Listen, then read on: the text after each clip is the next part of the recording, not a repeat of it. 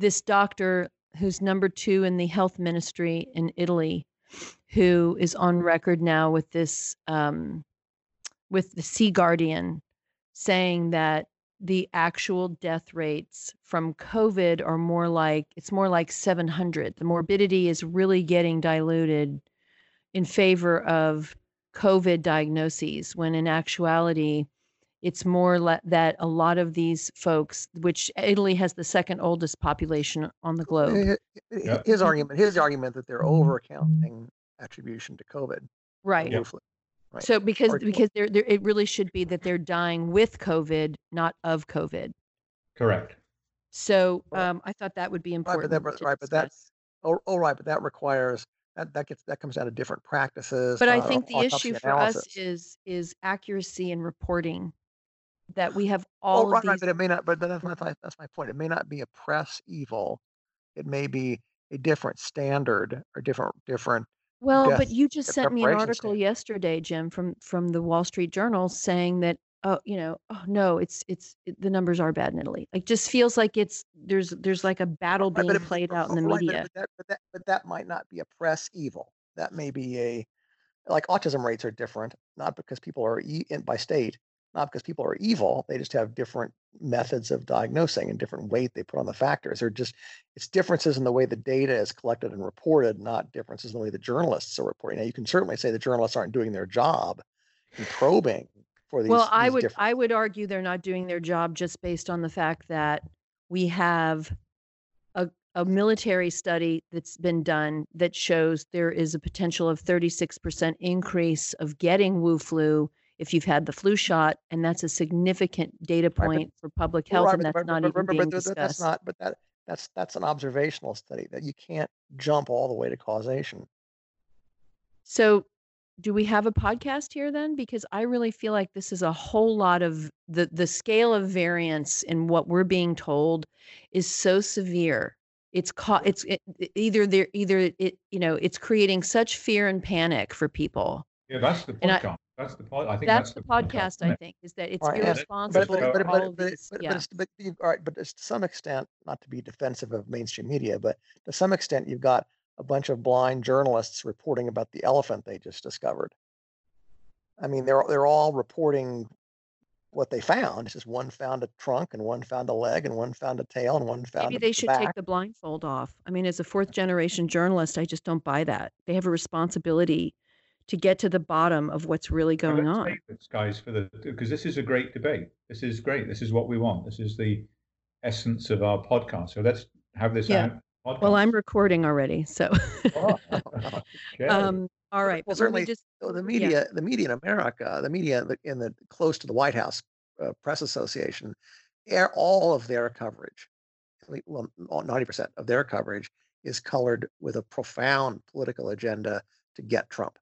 Yeah, well, they have swamp glasses on. They're wearing swamp glasses, and they're either, got wipers on them so they can see through the muck a little bit, or they're just totally covered in it, in the slime and goop. Okay, so point on the podcast. So let's go to the podcast. Okay. Well, we can use all of this, but this is good stuff.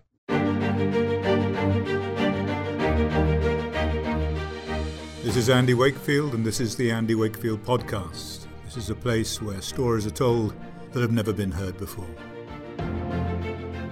This is episode 16. Lori Gregory here. My great privilege to be back with Andrew Wakefield and our special guest, Jim Moody. Jim, thank you for a 3rd appearance here on our podcast. And Andy, of course, welcome back to your own podcast. It's great to be back. Lori, Andrew is the name that my mother uses when she's angry with me. So, Andy. Well, she might be at this point because the information coming out of the UK, where your dear mother is just bananas. And that's actually the subject of our podcast today. Andy,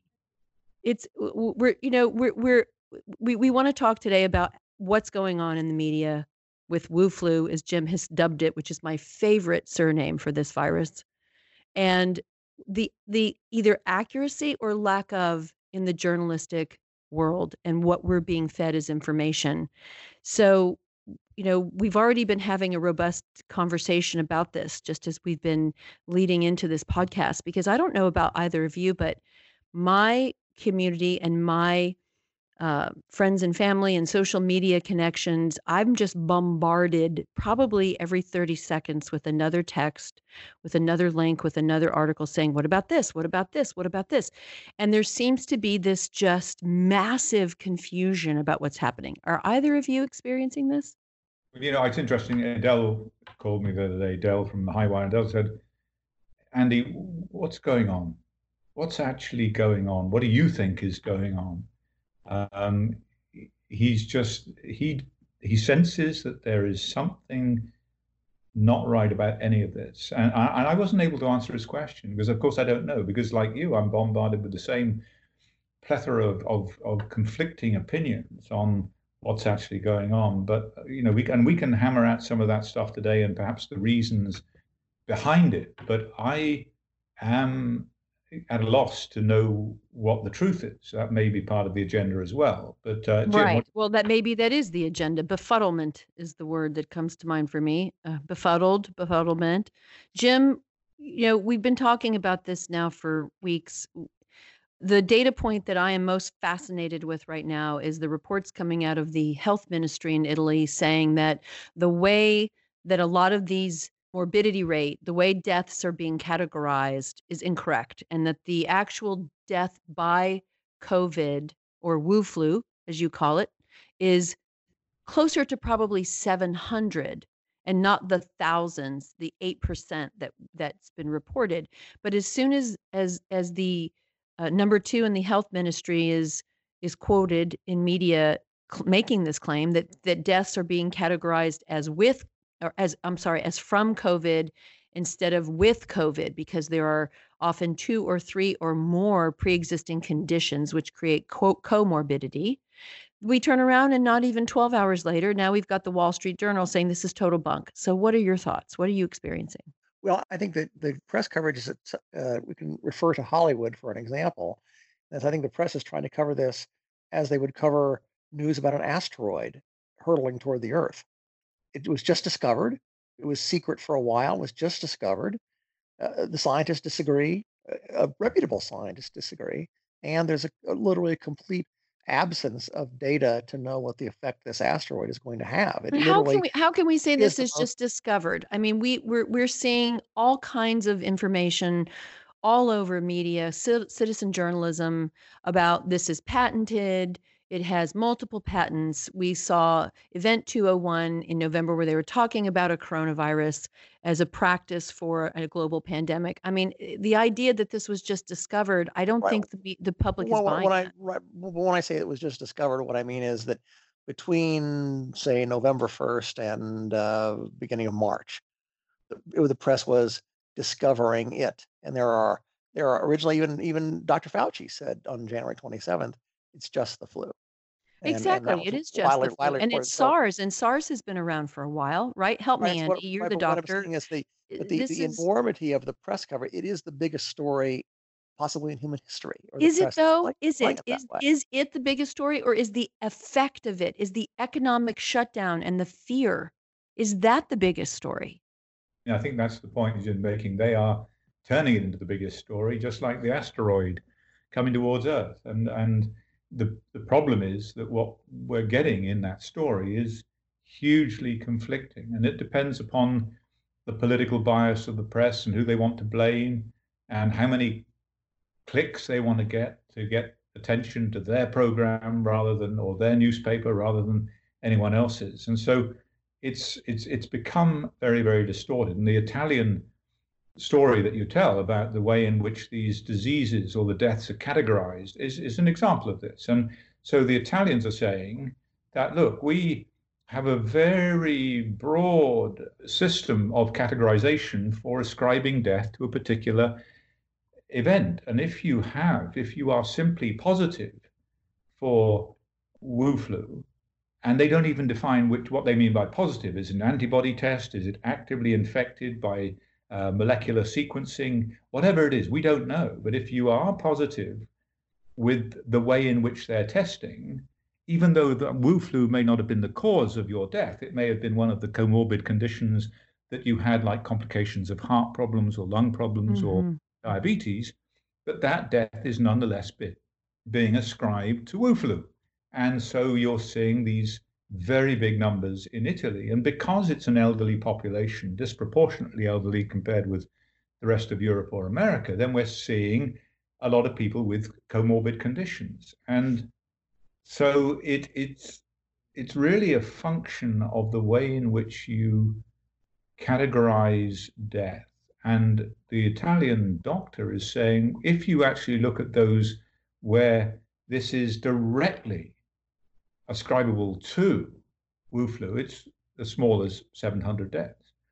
Is this irresponsible? I mean, in terms of journalism, I mean, I at least this is getting reported. I'm happy to see that we have somebody inside the Italian health ministry who's willing to bring attention to this and is getting it out to the media. It's been reported in two different media outlets.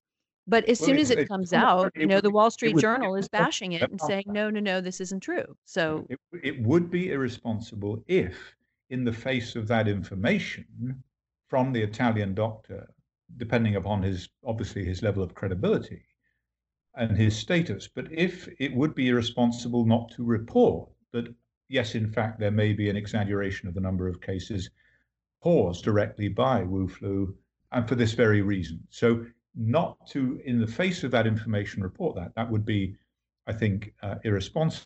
But then we have two layers. Then we have the actual media willing to report it. So that's when you're determined whether it's right. responsible comes in. Right. But we have a somewhat similar example here with the seasonal reporting of the flu. CDC, there's been an argument for a long time that CDC way overcounts so-called flu deaths of 30 to 60,000 a year, and that maybe only 1 or 2,000 actually have laboratory confirmed flu, because their practice is to count a pneumonia death over age 65 as a flu death, even though the virus hasn't been laboratory confirmed.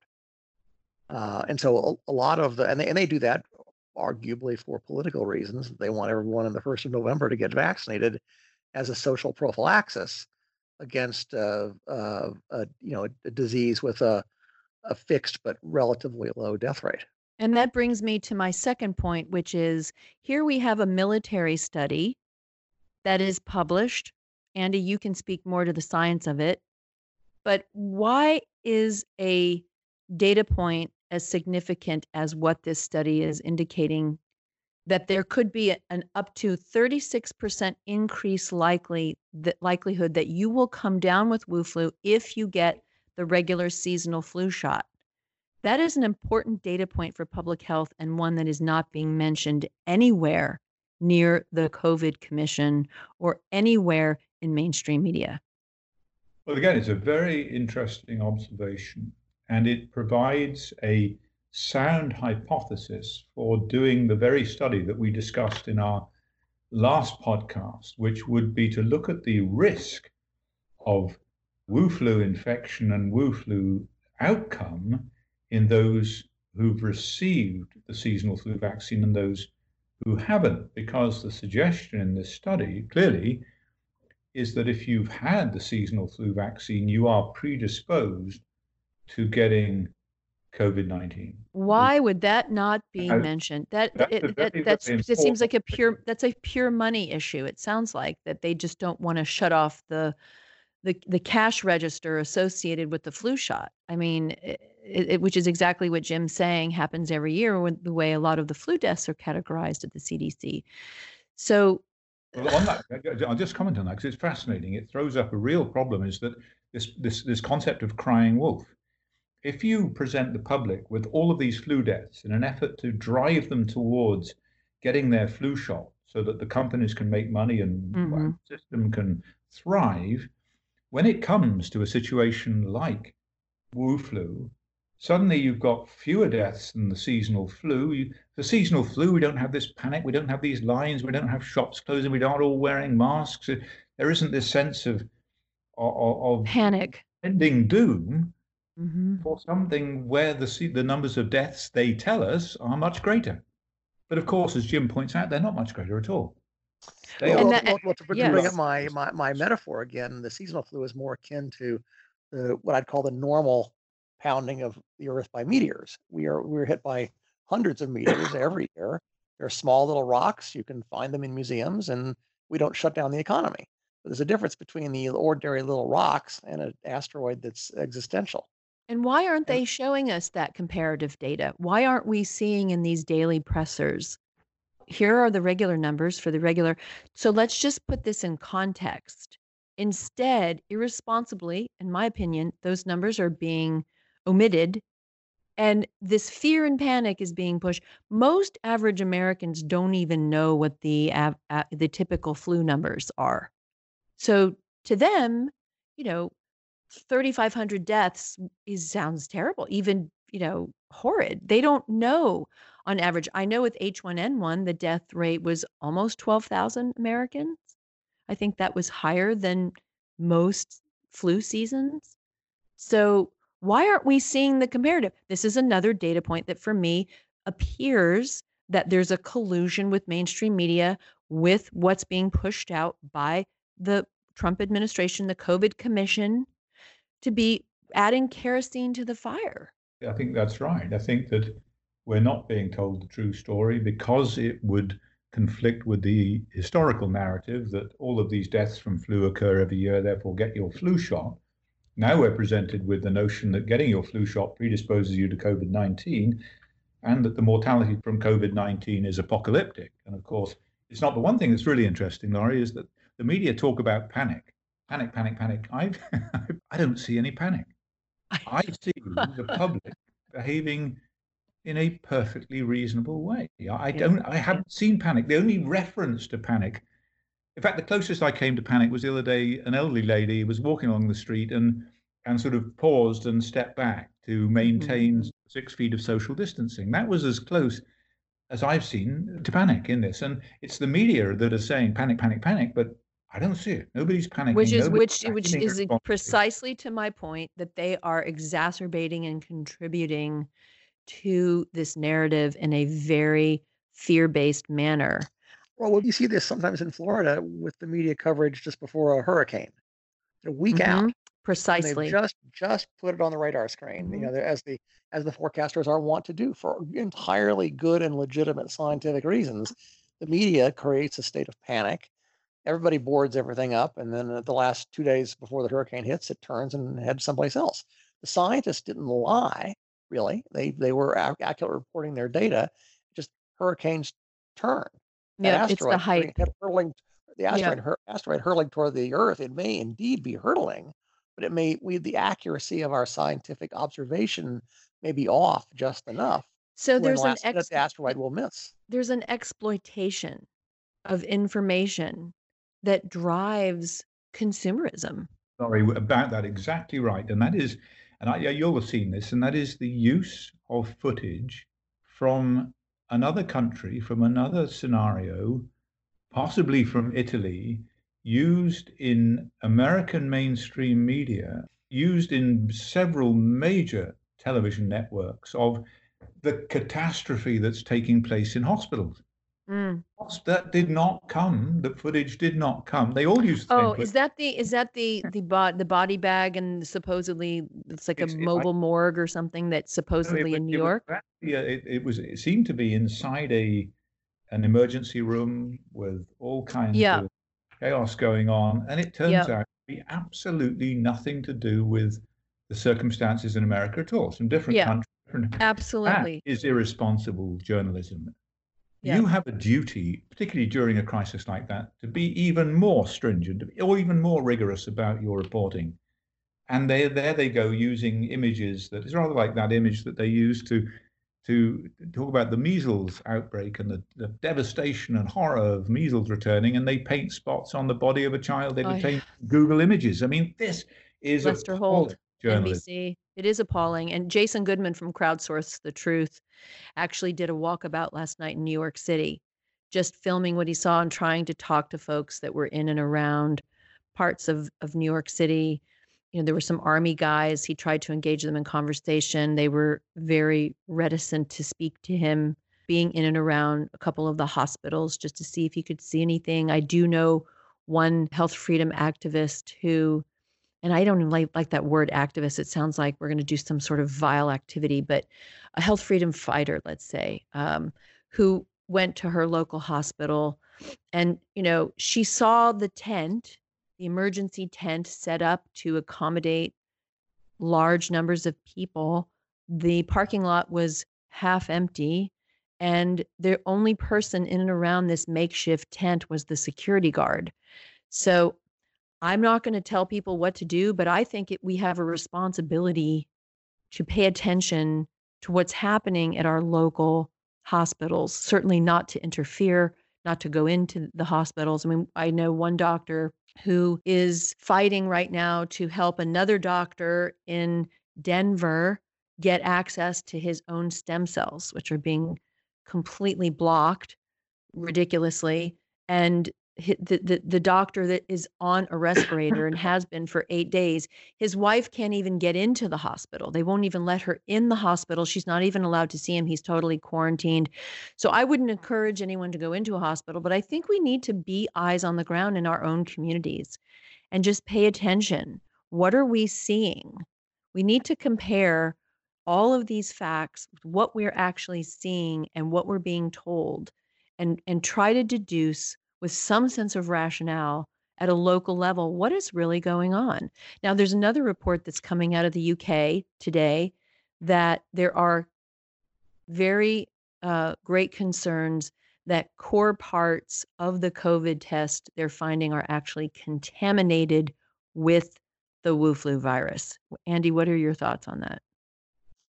We need more information, Laurie. I looked into this, and it was not certain what these tests were. Were they antibody tests to look at evidence of exposure? Were they antibody tests to look at evidence of active infection? Were they genetic tests to look at evidence of active infection? It wasn't evident. And what does contamination mean? Were they contaminated with genetic sequences of the virus? Were they contaminated with antibodies against? Were they contaminated with the virus itself? So, well, we've only got one test right now, right? We've got the invasive one that goes all the way up your nasal cavity. Abbott Labs is fast tracking a newer test that will be a faster test and less invasive, but I don't believe we have that yet, do we? Jim, do you know anything about that? I don't think that's available yet. The Abbott test was approved by FDA as an emergency use last Sunday. This is the one it's a different platform. So it's the platform they use in the doctor's office to test for strep and flu. So they're still looking for the active infection and not the antibody test, but it will be available. Its advantage is when it's distributed, it'll be a positive in 5 minutes and negative in 15 minutes, and it'll be from a self-collected nasal swab as opposed to the back of the throat with all the personal protective equipment. So it'll be easier, faster, and much less consumption of PPE. So, Andy, the current test, is the current test an antibody test, the one that goes all the way, as the rapper Drake posted on his Instagram the other day? I had the COVID test. It goes all the way up to where my thoughts are. So I guess it goes like almost up into the forehead area and the sinal cavity. But it must be looking for active infection, because if you're looking for an immune response and evidence of immunity or active infection, looking at what's called IgM antibody, then you're looking at a blood sample. So if they're taking swabs, then that's going to be looking for active infection, either by genetic testing or by some other viral identification mechanism. So all of this journalistic frenzy. And by the way, a great deal of the uncertainty and a great deal of the mathematical uncertainty is due to a complete lack of knowledge about the background rate of infection and the background rate of infection plus recovery. We just don't have just anybody who tells you we know is just lying. We don't know. This is a SARS virus, Jim. This has been around for a long time, right? Do we have an excuse to not know all of this at this point? SARS has been around for 15 plus years. That's a different topic. That goes to preparation. Should we have first of all, you can't develop the test kit until you have the viral sequence, number one. But should we have a lab pre-stationed and pre-positioned to rapidly develop test kits when a new virus emerges? And clearly, yes, because we've shut down the world's economy. 2 billion people have various kinds of house arrest because of this asteroid hurtling this way, and we don't have the faintest clue if it's going to hit us or not. The bottleneck is all about healthcare utilization and running out of vents. That's what the driving bottleneck is right now.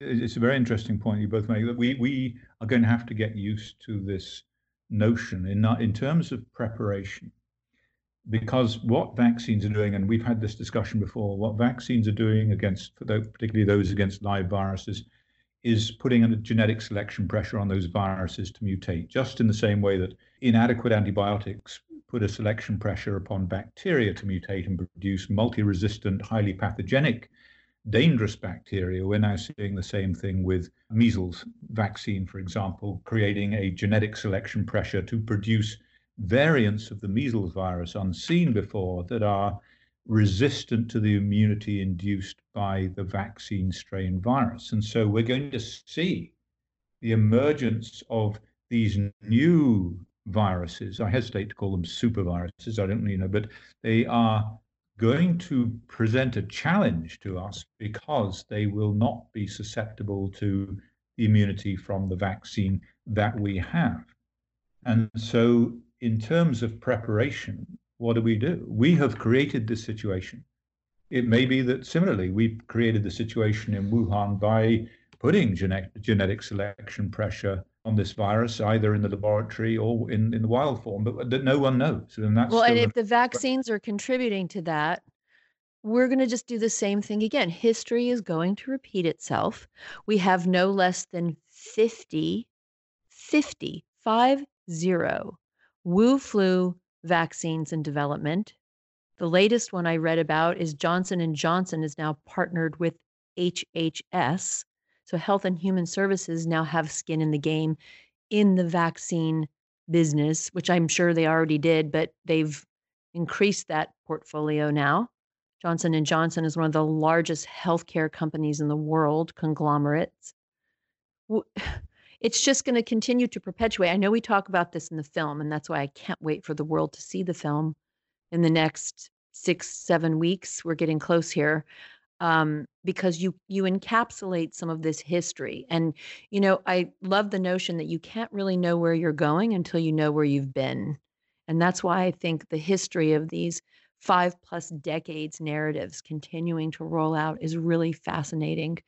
As we're discussing all of this and contemplating accuracy in journalism and the responsibility of the journalistic profession to really challenge what the data are that are coming out of public health sources, and to really pay attention. And as we've said earlier, to look at the comparative numbers for Wu flu and what we would typically see in a flu season. Or one other point I would make is that the media in many of the G20 countries has morphed now into an agenda-driven rather than fact-driven media. The media now are in the business of promoting memes. One of the memes that the left-leaning media values and therefore will promote is the idea that government must intervene to stop a harm, and then government power, this is sort of a utilitarian argument, goes back to John Stuart Mill, the government power is appropriate to use to stop a harm, real or perceived. But the definition is, what is a harm? Because the cure is more harmful than the cause at this point, it's looking like. Right, but the media has found a harm that has worked to facilitate a use of government power never before seen in the history of humanity. And that's, I think, to some extent driving the reportage at this point, is they're fueling that meme because they see what power it gives to governments to shut down church services. Mm-hmm. Never before has that even been attempted in America. Now, pretty much 38 or 40 of the states have shut down church services. So the tail is wagging the dog at this point. If they're just jumping on the bandwagon to be an echo chamber of what this power center has accomplished, we are being disserved as a public, and it's tragic. And it's probably why we're seeing such a large variance in facts, because people are scrambling to try to understand. And there are parts of the media that I think are authentic. I know there are journalists out there that are wanting to get to the truth. I wish there were more, but I think that it is exactly that. They're pushing agendas. And a lot of that comes from the fact that all of mainstream media are owned by 4 corporations. And that's a very dangerous reality. But as we're thinking and talking about all of this, I'm very interested in shifting gears a little bit to this Brian Deere narrative, because Andy, I know that you have been on the receiving end of agendaized, propagandaized journalism.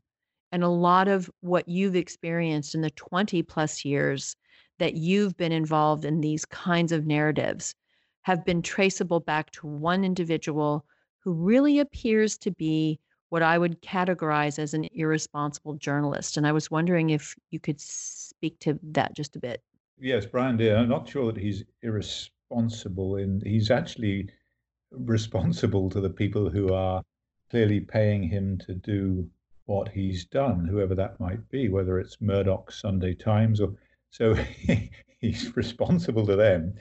But so he's responsible to that corporate might be certainly machine. Considered irresponsible to the rest of the world. To the public, sure. Yes, but and the reason that, I've no doubt we'll talk about this for weeks and months to come, because it's a very interesting topic and it impacts very much on the issues that we're dealing with now, is that he has, reluctant as I am to say it, written a book called The Doctor Who Deceived the World, and it is meant to release in this country or quite soon. But I'm quite grateful for this, actually, because it is being published by an American publishing house, Johns Hopkins University Press, and it gives me for the first time the opportunity to sue for malicious defamation in America without the previous constraint we had when we tried to sue Brian Deere in the British Medical Journal in Texas, is that we did not have personal jurisdiction over these people because they were from the UK. And despite the long-arm statute that Texas has, and despite legal precedent, all legal precedent, we were denied the right to sue Brian Deere and to get this story, all of it, in the public. And what I want to do is get it into the public domain so that people can see for themselves the entire story and therefore the truth. And they were desperate not to have it get into the public domain. And we were denied access to them. And that was a great shame, but that no longer pertains because it has been published, or will be published by an American publishing house. And they have already and Jim can speak to this, they have already committed defamation. I wouldn't use the word responsible in the same paragraph as Brian Deere. Am I being too kind? Yes, way too kind. In preparing a demand letter, which we sent to Hopkins a few weeks ago, to get a pre-publication copy of the book to respond to, which is entirely appropriate in order so that they are informed about the truth, and so they're not liable under the American standards of being responsible for what you publish. You can't stop publication, but you can hold them liable for what they publish that is false and done with malice or reckless disregard for the truth of what they say. It appears that has happened, Jim. Just in looking at the blurb, it appears that is exactly what's happening, correct? On Amazon, yes, on Amazon there's a promotional blurb there, and it is riddled with factual errors. And it appears that Brian Deere is nothing more than what they used to call, with respect to the Soviets, a useful idiot. The powers that be that wanted to suppress inquiry into vaccine safety or autism or health policy found this obsessed stalker and used him as a tool to promote this attack on Dr. Wakefield. Some of Deere's conduct is to say it's unethical. It borders on criminal. And let's give you one example. He filed a complaint with the licensing board in the UK based on information he was secretly provided. And then he would later come to not only cover that investigation, but deny that he was the person that initiated the investigation. A gross violation of journalistic ethics. And it now appears that in his complaint itself, he made a blatantly false statement that the study originally done in 1998 on the 12 Lancet children, one of Deere's core allegations, really the core allegation, was it was unethical. And it now appears as though Deere was provided with documents before he made his initial complaint with the licensing board that it had every appropriate ethics approval. And in America, that would make him guilty of obstruction of justice, causing a proceeding that had no factual basis. And then going on to covering it, which is a violation of journalistic ethics, without disclosing his role in creating it. He's the arsonist who started the fire only to show up as the fireman to put it out. It's a wonderful analogy. I love that. So he really is the epitome of a farce and nowhere near being welcomed to have the title of journalist. Andy, this would be a remarkable opportunity. I'm certain that you would enjoy the chance to have your day in court and lay out a lot of what has been thrown at you that is complete rubbish. Yeah, and let me just qualify this that I have actually I moved on many years ago from this at a personal level.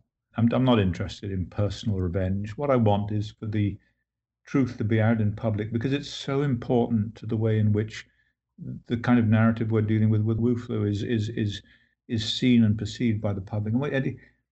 And the other thing is that because of what he did to me and to my career, thousands and thousands and thousands of children with autism were denied due care and attention to particularly their their real gastrointestinal problems for many years because doctors were terrified that they would be, as a common parlance now, Wakefielded, that their careers would be destroyed because they were working with these children on what was intended to be perceived as fraudulent misconduct. And so many children suffered as a direct consequence of Brian Deer's lies, and that's unforgivable. Not only that, we now know that the commonest, the most consistent, the most regular finding in autism research worldwide is the link with the gastrointestinal tract. And so many children could have benefited in the intervening years if we'd been able to do the science that was necessary to pursue this issue. We would be so much further ahead. We would have answers for people now, and we don't precisely because of the actions taken by Brian Deer, Rupert Murdoch, and his newspapers. So it needs to be redressed on many levels. And so that is why we're taking this opportunity. I'm grateful to Johns Hopkins for providing us with this opportunity to set the record straight. Jim, what are your final thoughts on that? I think Dr. Wakefield's hit on the real tragedy here, which is of course, it's to attack a scientist whistleblower for raising legitimate concerns about vaccine safety, about possible causes of what was then the early stages of the autism epidemic, to take a robust scientific debate and turn it into a vicious attack on a whistleblower is done by industry, by government promoting their names, memes, and certainly by the media to serve a broader social interest, whether it's protecting health policy, whether it's protecting industry, whether it's protecting the white coat establishment. The doctors are always right, critics are always wrong. But the real tragedy in all this is that all of those kids who were damaged from vaccine, who are suffering with autism and bowel disease, who were denied the care and attention and compensation in the U.S. and U.K. vaccine injury compensation programs that society ethically and morally required them to have, because of this overarching meme to protect industry and public health policy. So the book, it will either be published and the lawsuit will proceed, or the book will be pulled because they've been put on notice that the information they're pushing is false and is clearly intended for malice. Is that correct? Well, the timing is interesting because there's a rapidly sweeping movement of concern over vaccine safety, which will now, along came Escalate. Wuflu, and along came Wuflu, and it will escalate beyond our imagining about vaccine safety. So I think the book was timed to coincide with this rapidly spreading rebellion, revolution, whatever you want to call it, health awareness amongst the health freedom advocacy community. There are real concerns about vaccine safety, both as to their safety, their testing, their licensing, and compensation for injuries. And this book is designed to coincide with that. And so the demand letter requests a pre-publication copy for review, a request they withhold publication. My hope, of course, is that they don't publish it. But if they go ahead, and if their backers insist on it or whatever, it will lead to the secondary benefit that there will be a lawsuit which will assist in getting to the truth about the financial backing behind Deer's reportage or lack thereof, and will lead to a full exposure in front of a jury and the media as to how this whistleblower was wrongly damaged, and in connection with the greater damage done to the community of injured children. Well, we will be sure to keep our audience up to date. The film is getting close. I just want to do a quick commercial that we have an Amazon Smiles account set up. So anyone who shops on Amazon can actually have a portion of their purchase go toward Crystal Clear Film Foundation. It's smile.amazon.com/CH for charity /82-134-6850. You can replay and jot that down if you're inclined to set up your Amazon account so that each purchase will go toward the completing of this very important film. Andy, Jim, it's always a pleasure. Thank you so much. Watch out for the asteroids. It's always a pleasure, Lori. Thank you. And thank you, Andy. Thank you, guys. Thank you, Jim. Thank you, Lori. You've been listening to the Andy Wakefield Weekly Podcast, a place where stories are being told that have never been heard before. This is a Seventh Chakra Films production in collaboration with Brick City Creative. Please follow and like us while you still can on Facebook, Twitter, and Instagram at 1986 The Act, and soon on Sphere.